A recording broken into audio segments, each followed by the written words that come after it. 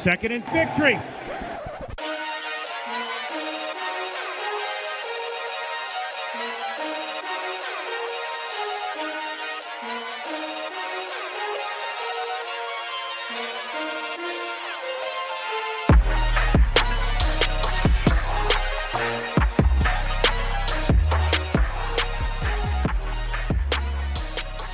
Well. That was not the game that you were expecting from the Tennessee Titans last weekend at the Meadowlands against the New York Jets. The Titans fall in overtime 27-24. They go to 2-2 on the season. What's up, everybody? Brett Batchelor here, along with my guy, Chris Carter, here on the Second Victory podcast. Last week, it was just Austin. This week, Austin is celebrating his 2-year anniversary with his wife. So he has this week off. So it'll just be me and Chris. Chris, what's up? How you doing? How's it going? Wish this was a better podcast to do after, that debacle. But it'd be nice if we could do back-to-back victory podcasts for once. But the good thing is, this is a team that typically rebounds after a bad loss. This might be the worst loss of Mike Vrabel's tenure, considering the opponent.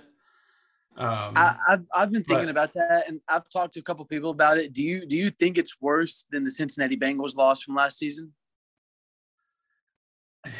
That was a bad Cincinnati team last year. It was.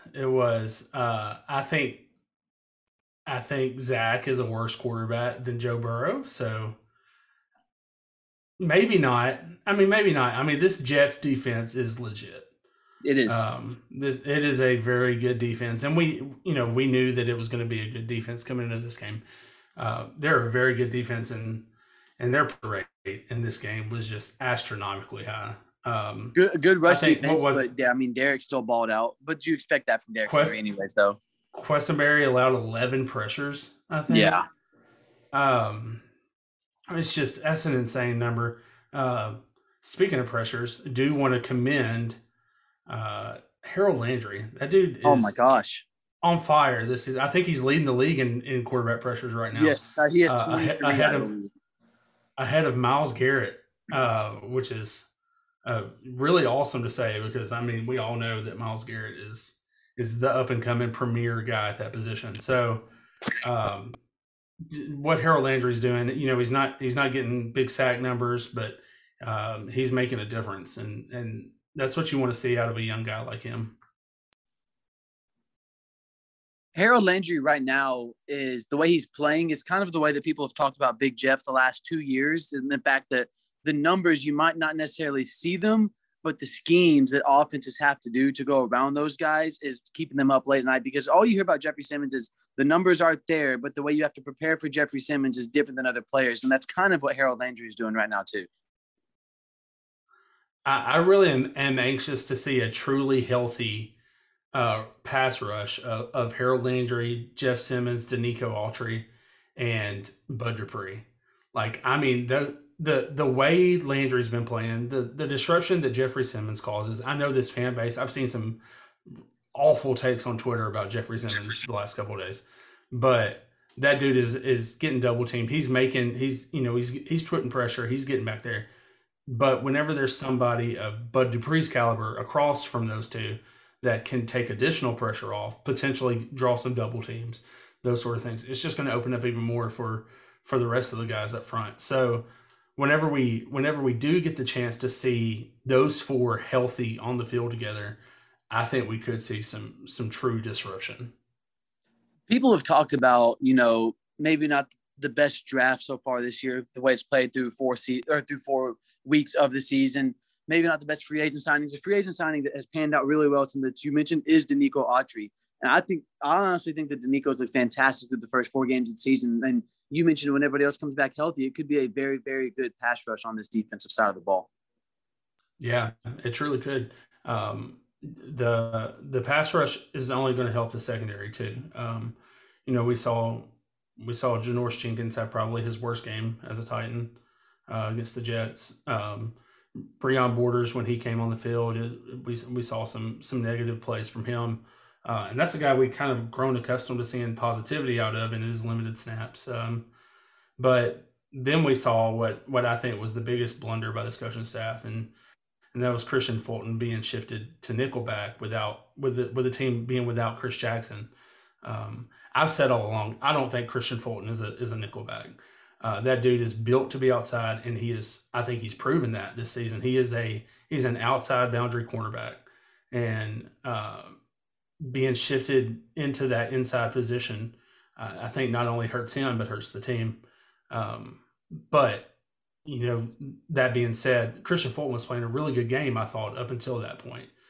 But Janoris, that's a guy that you expect more out of as a veteran leader as well. I hope Caleb Farley gets healthy soon and is able to get out there. I hope Elijah Molden gets out of the doghouse, however deep he's in that. The fact that Chris Jackson went out and Molden still wasn't seeing snaps on Sunday is disheartening. It's weird, It's it seems like John Robinson's doing a good job of getting talented guys in the draft, but somehow it's not clicking for them very quickly in the NFL. Is that a coaching problem? Is that a player problem? I don't know. I feel like it's compounded a little too much to just be a player problem. So this coaching staff has to step up and get these rookies ready. And we were talking in our text group. The thing that blows my mind is like Vrabel and his coaching staff are okay playing veteran guys like a Jackrabbit Jenkins or David Quessenberry or guys like that, and they're making tons of mistakes out there. Like Quessenberry had played pretty well this season up until this game, and he was abysmal in this game. Like all the good will that he built up in those first 3 games was just blown out of the water because of his game here. But it doesn't make sense to me that Vrabel is okay with veterans making these mistakes, but is not okay with rookies making them. And I don't know if it's because he's worried about a rookie losing confidence quickly and it ruining him or what. But I mean, I'm a big believer in a person needs to make their own mistakes and learn from their mistakes and that sort of thing. And I don't think this coaching staff is willing to give rookies that opportunity. And with that, I do understand Caleb Farley's hurt. I don't expect him to be out there hurt, obviously. And I do understand that Dylan Ray Dunns has played 1 football game before getting drafted in over a year, But there's some disconnect there. And by the way, Caleb Farley, a full participant at practice today, which is really, really good. That's true. When you look, you mentioned about the rookies not playing as much. Dylan Ray Dunns is a 2nd-round pick, and he's been a healthy scratch in multiple games so far this season. You haven't seen Elijah Molden. Rashad Weaver had shown some promise, but he got hurt. So obviously that's not anything that you can put a blame on or anything like that. When you look at the Jets game, because obviously the Cardinals game is panning out to seeing like it's a much more reasonable loss than what we originally thought that it might be, because the Cardinals look like they're probably legit. But when you look at, some of the struggles you had in the Seattle game, you beat Indianapolis, but there's still some parts in there where Vrabel even said that he was upset with some parts of that game. When you look at the Jets game, what has kind of been, the downfall so far this season? Is it the lack of rookie play? Is it the offensive line? Because you look at Ben Jones, Roger Saffold, Taylor Lewan have all gone down multiple times at some point this season, but a lot of the pressures are coming from the right side from Nate Davis and David Quessenberry, which is where you would not expect them to come from. So in your mind, is it the lack of production from rookies? Is it the offensive line? How do you view the struggle so far early on in the season? Yeah, I mean, it starts in the trenches, right? And I think this offensive line is the center of attention when it comes to the pitfalls of what's happened so far. It's tough for. I saw a stat the other day that the 6th fastest quarterback getting the ball out of his hands on completed passes, I believe, was Ryan Tannehill on Sunday. On non-completed passes and on passes where he couldn't even throw the ball, the time in the pocket was just extremely minimal. There were a couple times where I was like, man, he should have threw that away. And then I watched it again and I'm like, he couldn't even get out of the pocket to throw that away. And there was no one open to throw it to. So, it really comes down to like, I think the offensive line is really letting the team down. Derek's running well. I mean, Derek's running the best he's ever ran early in the season. But when it comes to pass protection, the offensive line is not doing their job at all. Ryan Tannehill, do you know how many times he's been sacked so far this season? Do you know off the top of your head? Well, I know 12 in 2 games or 13 in 2 games, so it has to be 20, close to 20. He's been sacked 17 times so far this season in 4 games. Chris, Ryan Tannehill was sacked 24 times the entire 2020 season. Yeah. And he's over 3/4 of that. And it's practically the same. Games. It's practically the same offensive line. The same offensive line. The same one. The same one. That's what's mind blowing to me. I mean, Mike Herndon tweeted the other day during the game, and he's a big, big supporter of Nate Davis. And he tweeted and said Nate Davis has been awful this season. That's a guy I don't know where it came from either. Yeah, I mean, the left side of the line can't stay healthy. Both of them have missed snaps in every single game. Saffold's currently in concussion protocol. I think Lewan was a full participant today. He was. He may have been limited. I believe he was limited with a toe injury, if that's what it was. I'm looking at it right now. He did not practice today. Oh, he did not practice. Okay. Did not practice today, no. And neither did Ben Jones, I believe. Ben Jones was the one that was limited. And Aaron Brewer did not practice, and Taylor Lewan did not practice. Yeah, I mean, this is a week we may see our 10th or 11th offensive line starting. Yes. The injury bug is obviously like just obliterating the offensive line. But when your two highest paid offensive linemen, your 3 highest paid offensive linemen even can't stay healthy, it's a recipe for disaster. Yep. Speaking I do want to throw out a couple stats to you. Yeah, let me hear. From the Titans-Jets game. 430 to 355 in total offensive yards. That's the Titans in the lead there. Favor of the Titans. Favor of the Titans. Possession, 40 minutes to 29 minutes. Turnovers, 0 to 1. That's 3 major statistical categories that the Titans led in. Yeah. And still couldn't get this win. And we said at the beginning of the year, too, before the Arizona game, a key part of this offense for the Titans would be controlling the football. And they have, but yet they're sitting there. The Titans should be 3-1, regardless, no matter what, because you shouldn't lose to a winless Jets team who was averaging, Chris, they are averaging 6.6 points per game.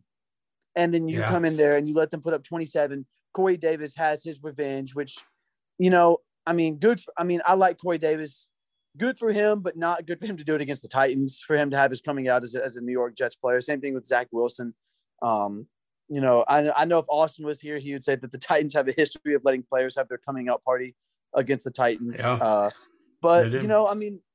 It's just, man, it's just petty stuff too. Like the Dane Cruikshank penalty, the pass interference down the field is unnecessary. It was a 40-yard penalty, wasn't it? Unnecessary. Yes. And then you have your first 3 possessions, you're in the red zone every single time. And I understand that the Jets have a good red zone defense, but you had the possibility to be up 21-0. And honestly, probably should be 17-0 at the worst, because you should get in the end zone probably 2 out of the 3 times.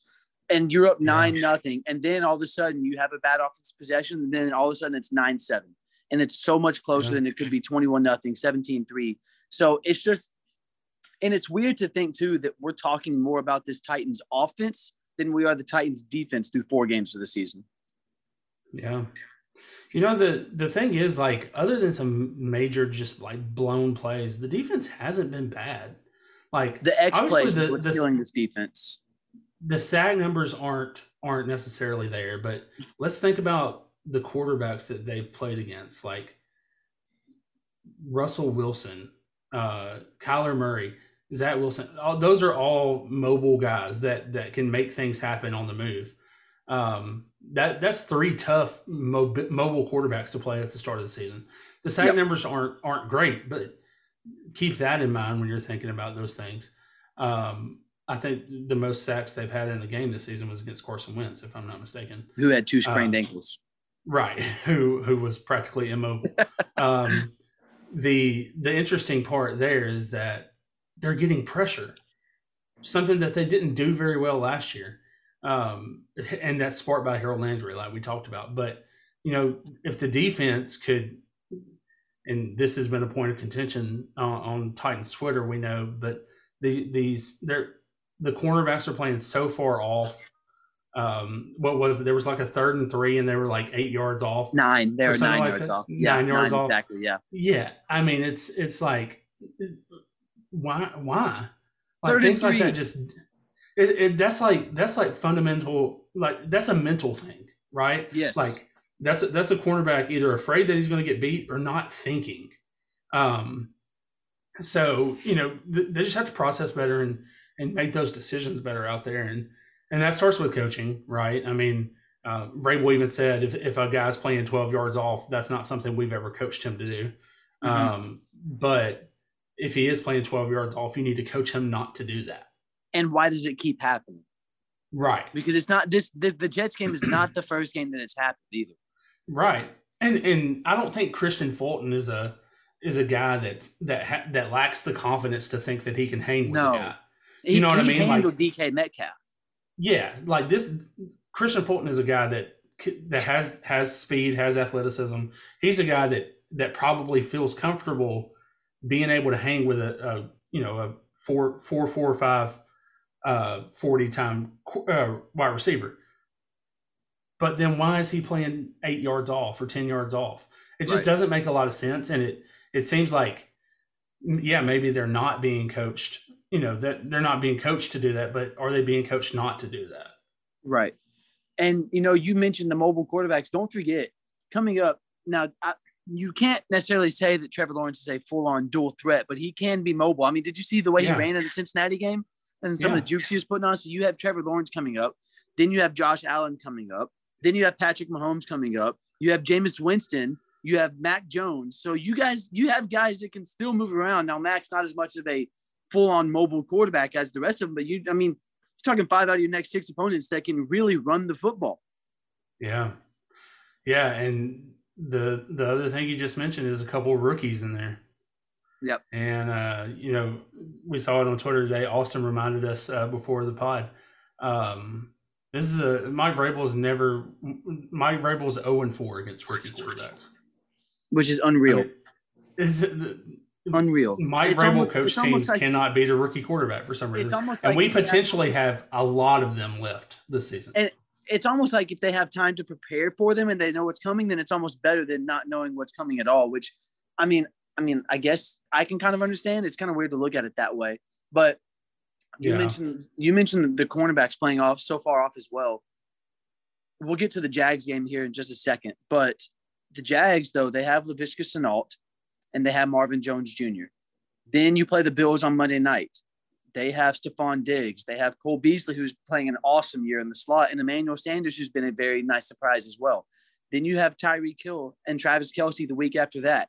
Then you have Marquez Callaway for the Saints. Then you have Jacoby Myers, who's quietly having a good year for the Patriots. Hunter Henry's having a nice year for the Patriots. There is a lot of continuity that's coming up that this defense and the offense is going to have to play well together. We're not bashing the defense. We're just saying that there are some tough games coming up on the schedule. The offense, with their problems, they're still putting up points, but it seems like there's not a whole lot of continuity so far altogether when you talk about special teams, offense, and defense together. Yeah. The interesting thing that I also noticed in the Jets game was the lack of snaps for Jayon Brown. Yes. He came into the game healthy. I think he practiced all 3 days last week. And he just didn't really get any snaps. And I know they kind of view David Long and Jayon Brown as like the same interchangeable position, but should Jayon Brown be getting snaps over Rashaan Evans? Yes, I would think so. I mean, I don't understand why you wouldn't want Jayon Brown and David Long out there together. I That's a think great tandem. they're your best two cornerbacks. It's and the thing about David Long is like he's tough up front. Like Jayon's obviously the better cover linebacker, but David Long can play the run. He can play that blitz game. He can play all of that up front. David had a great game against Indianapolis. He did. That's a guy that is 100% locked in, I think, at this point as the starter on this defense. David Long is a guy that can really stretch the field in the run. And when I say stretch the field, I mean going east to west on the field and pushing with that offensive line and going through them to the backfield. Yeah. If you can picture what I'm saying. And honestly, that's kind of weird because Rashaan Evans is a good run linebacker when they meet him at the line of scrimmage. David Long is better at getting through the line of scrimmage and meeting them moving east and west. And Jayon Brown is better right there in the middle of the field when it comes to coverage. So I'm kind of with you about, okay, if David Long is so good east to west and guiding the offensive line backwards in the backfield, why not leave Jayon Brown in the game as well when he's so good in the middle of the field? Yeah, no, I totally agree. It seems to me like that's your best play is to play those two on the field together. And Rashaan Evans has not been a good linebacker the last year plus. I thought he was much better in year 3. But it's a weird situation with him. Or, I'm sorry, year 2.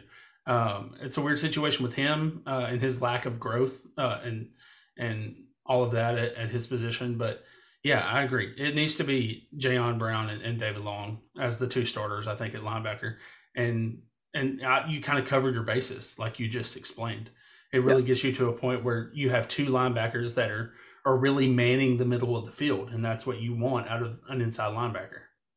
And I think, too, you could probably say that Rashaan Evans, one of his, if not his best game as a Titan, was the Monday night game in Dallas.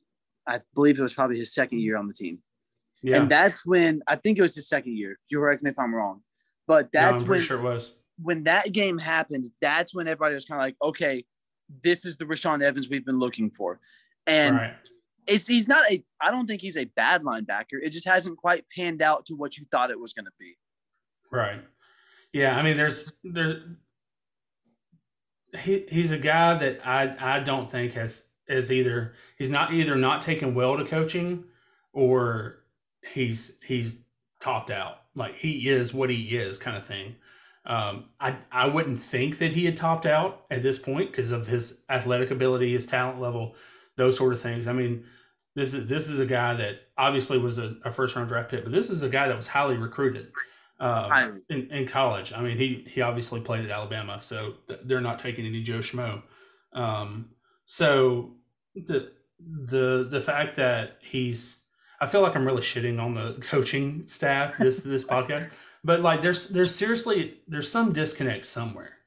And I don't know what it is. I'm just really trying to figure out like, is there a coaching problem? Is there like this and the linebacking coaches this is second year, I think, with Rashaan. So we should be seeing a little more growth from him this season, and I feel like we're not seeing that at all.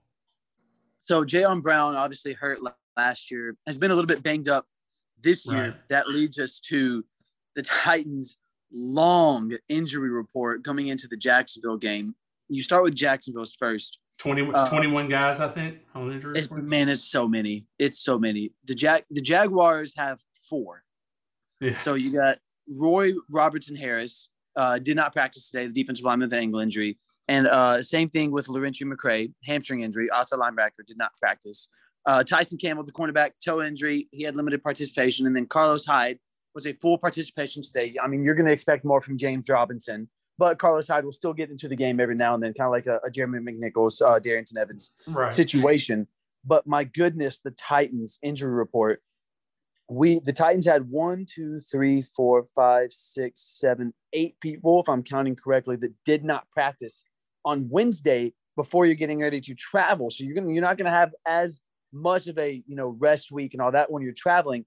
Aaron Brewer, who came in last week for Ben Jones and he got hurt, did not practice today with a knee injury. Jayon Brown did not practice today with a knee injury. Tommy Hudson got hurt last week. Ankle injury, did not practice. Julio Jones still not practicing with his hamstring injury. Brett Kern, who did not play last week, groin, did not practice. Taylor Lewan, toe injury, which is the third separate injury, I believe, this year, did not practice. Racey McMath, who's been a guy that's filled in at times because you have so many other wide receivers down today, quad injury, did not practice.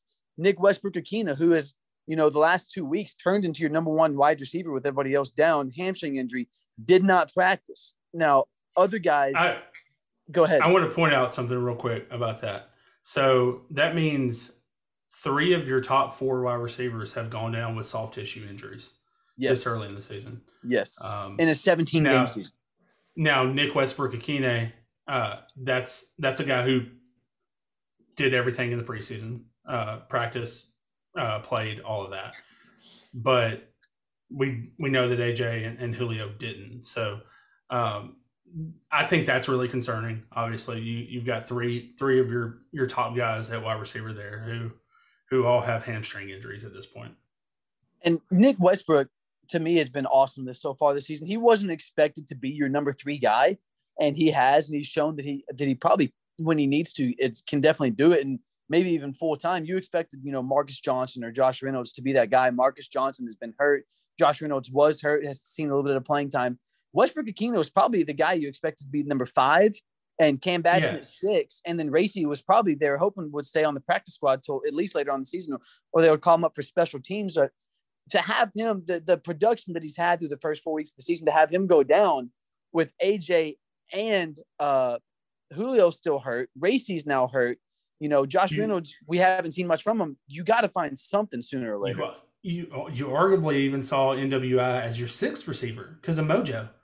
So 100%. So that's the fact that he's played all 3 wide receiver positions. He did all 3 on Sunday against the Jets.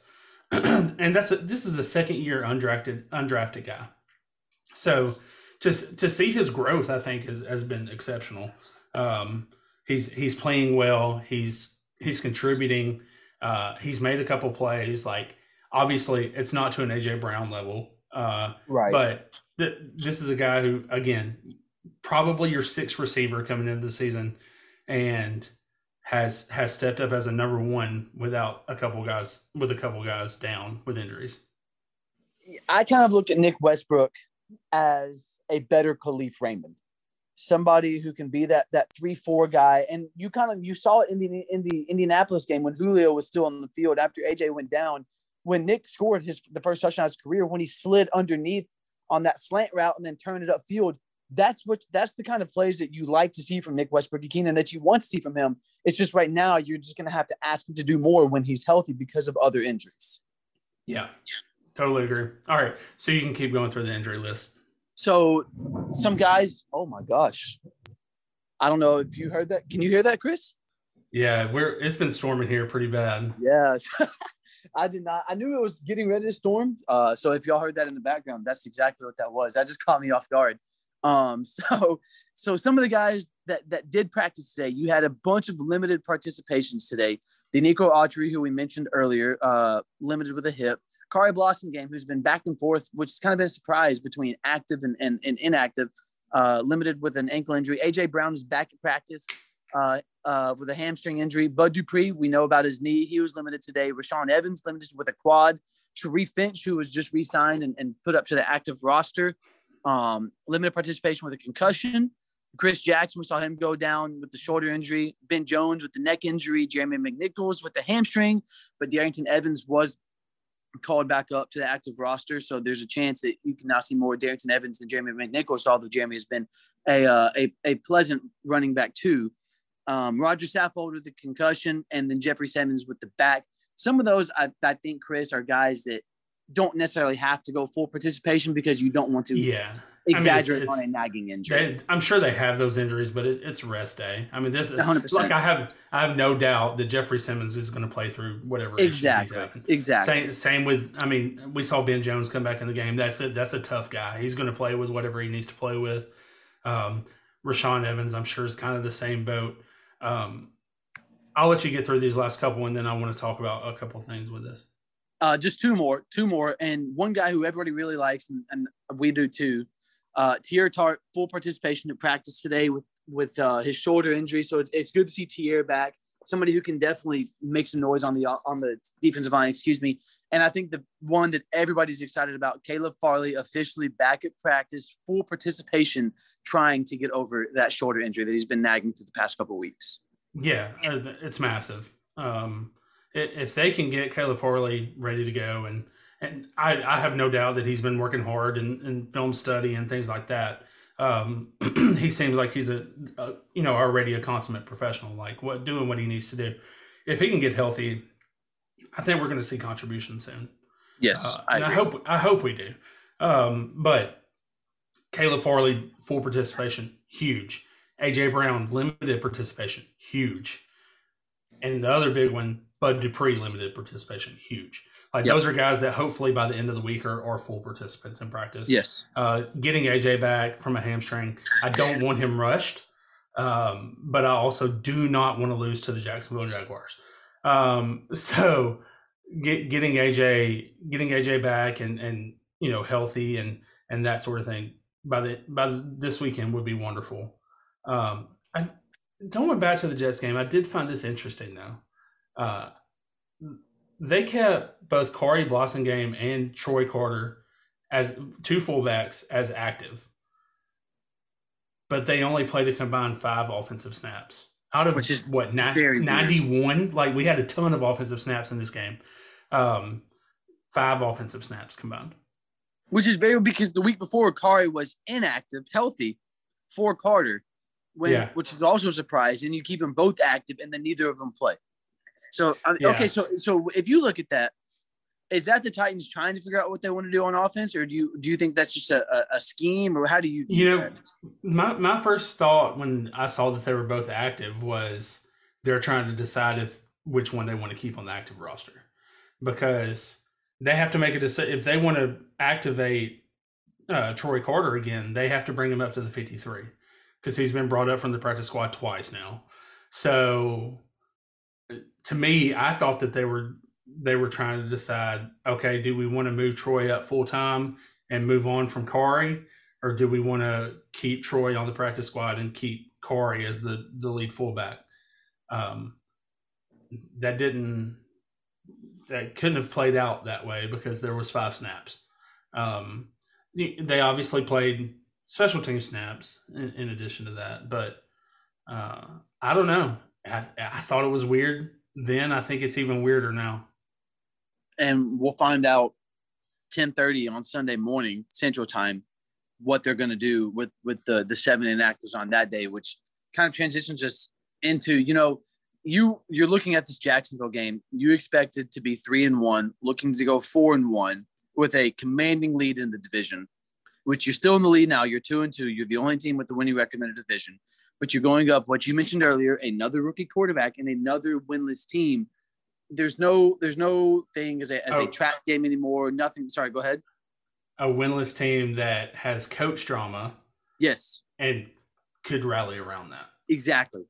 And, something that you can't – I don't think the Titans have passed the Jets at all. But, I mean, it's kind of the same situation coming up against Jacksonville, which you had last week. Team that's struggling, like you mentioned, coaching issues. They showed promise last week. They did against Cincinnati, so it kind of makes you wonder. How's everything going to pan out on Sunday? Yeah, this is a team that in most cases the Titans own in most of the time, but it's a team that's filled with turmoil currently. They've got a rookie quarterback, obviously, that they're trying to get going, who hasn't played great by any means this season. But you've got a rookie head coach who obviously was a massive head coach at the collegiate ranks, who's trying to transition that to the NFL.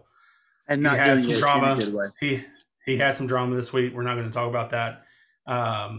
But when it comes down to it, the Titans typically lose these games. Chris, we're not talking about it, but my only thing to say is he didn't fly home with the team. Yeah. I have never heard of a head coach that I have never heard of a head coach. Well, okay, we don't need to get into it because that could go on for days and days and days at a time. But I mean, it's just insane that any head coach is flying home with the team, and if you're 0-4, you're flying home with the team, and you're in the film room 6 a.m. the next morning trying to figure it out. So, yeah. Mike Vrabel, if he was 0-4 as a rookie head coach, would have been sleeping in absolutely. You mentioned these are some games that the Titans have struggled with. Somebody who hasn't struggled against the Jacksonville Jaguars is Derrick Henry. And it's just something every single time that he plays Jacksonville and especially after that 99-yard touchdown run. It's just Derrick Henry in his career, Chris.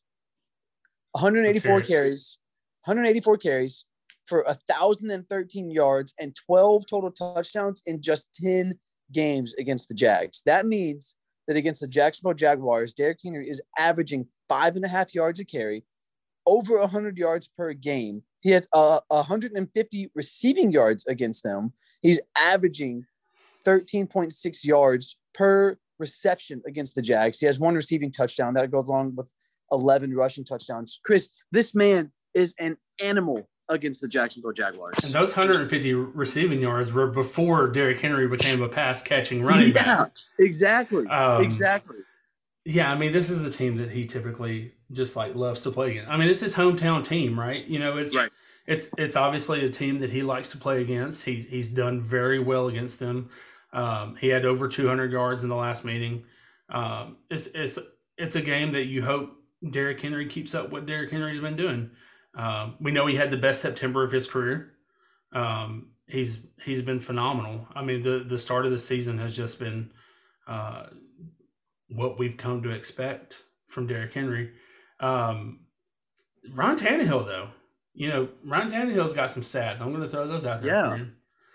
Ryan Tannehill has played against the Jacksonville Jaguars 7 times in his career.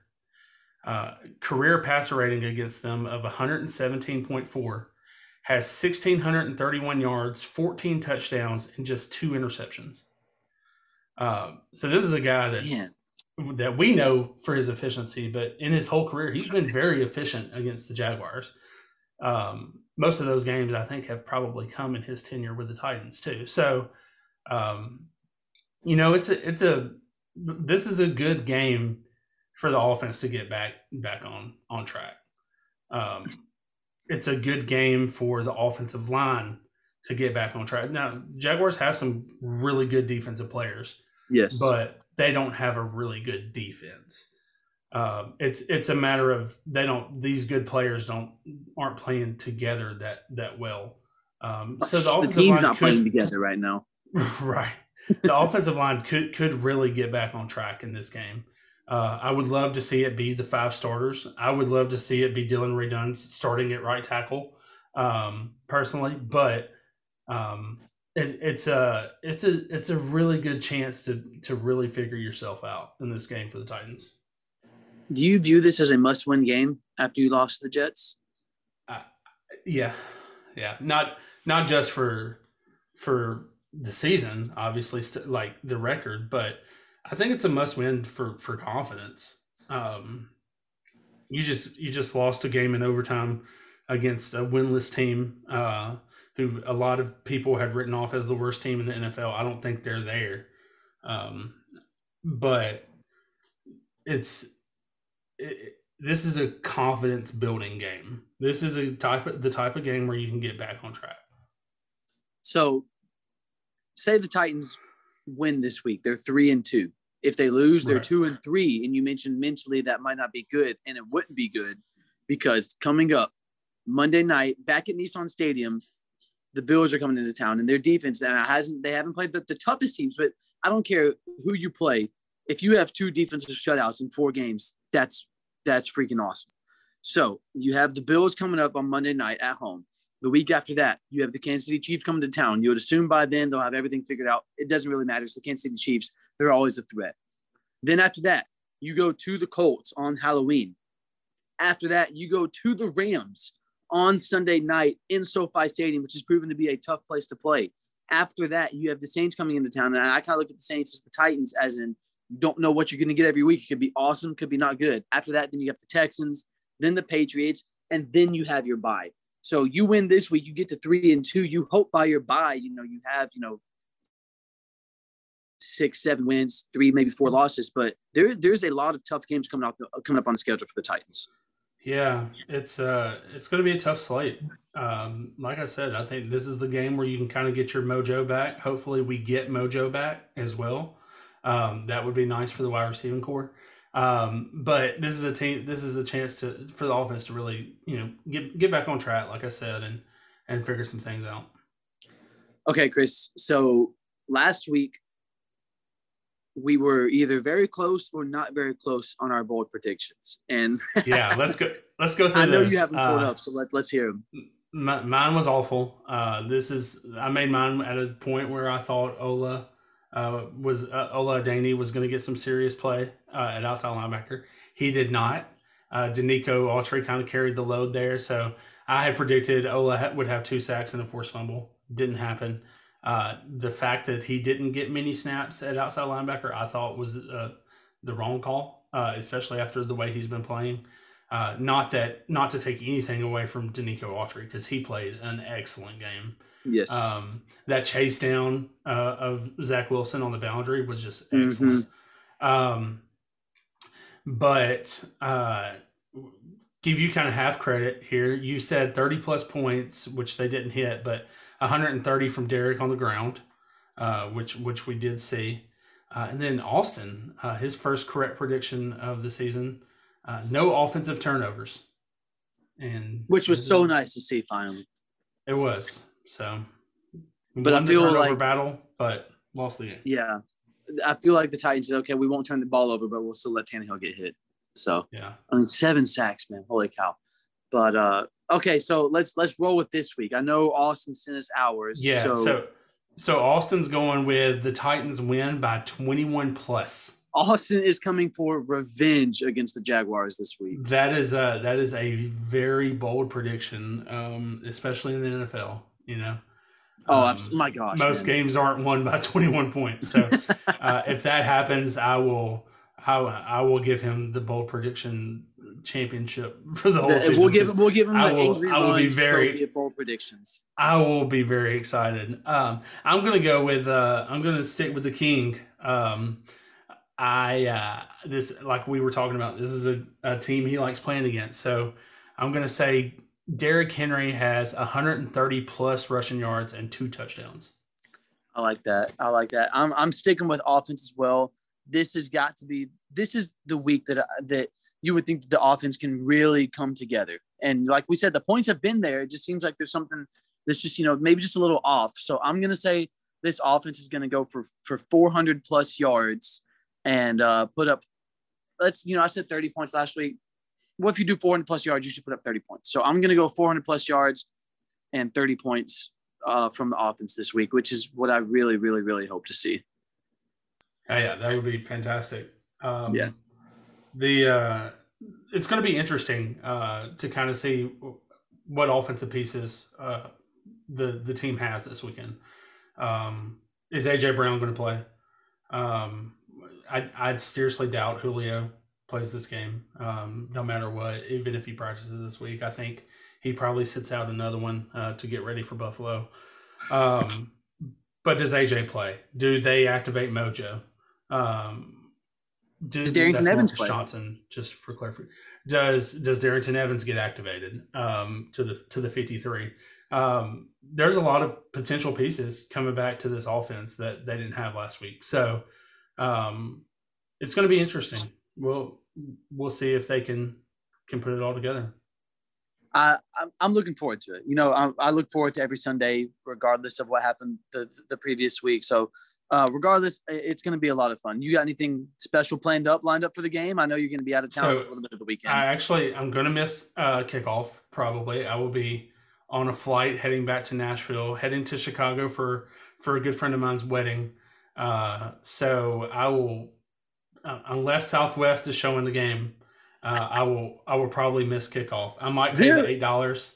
I might pay the $8 and get a stream of it somehow. But Yeah. Or is there a way that you could find somehow if you can take your I know you can take your AirPods, but to find a way to listen to it in there? yeah, Is that so possible at all? I think if I like just pay for the Wi-Fi, which is like $8, Not bad. I should be able to use the TuneIn Radio app. I would think. Oh, which would be perfect. Yeah, so I'm going to try that. I also have Sirius, so Mm-hmm. I can probably pick it up on there as well. I didn't even think about that. I'll stay up on it somehow. I just might not get to actually watch, which will be the first game I haven't watched like pretty much every minute of in 2 years. Wow. Probably over 2 years. Probably like before the pandemic for sure. Yeah. So I mean, like I said, I'm looking forward to it. It's going to be a lot of fun. Don't forget merch, Chris. You want to plug that merch real quick? We've become pretty popular for us. Make sure you hit up secondandvictory.com. We've got some good merch items right now. Pay attention on Monday. If we have a Victory Monday, there might be some discount codes rolling out, but be sure to check that out, secondandvictory.com. Don't forget Apple Podcasts, Spotify, wherever you like to get us. Follow us on Twitter also at Second Victory. You can follow Chris at I'm sorry, I'm getting the letters mixed up. CWCRTR. There it is. CWCRTR. Follow Austin at @AustinNelson. Follow me at Brett Batchelor and follow us all together at the Second Victory page for Austin Nelson. That's Chris Carter. I'm Brett Batchelor. Tighten up. Tighten up.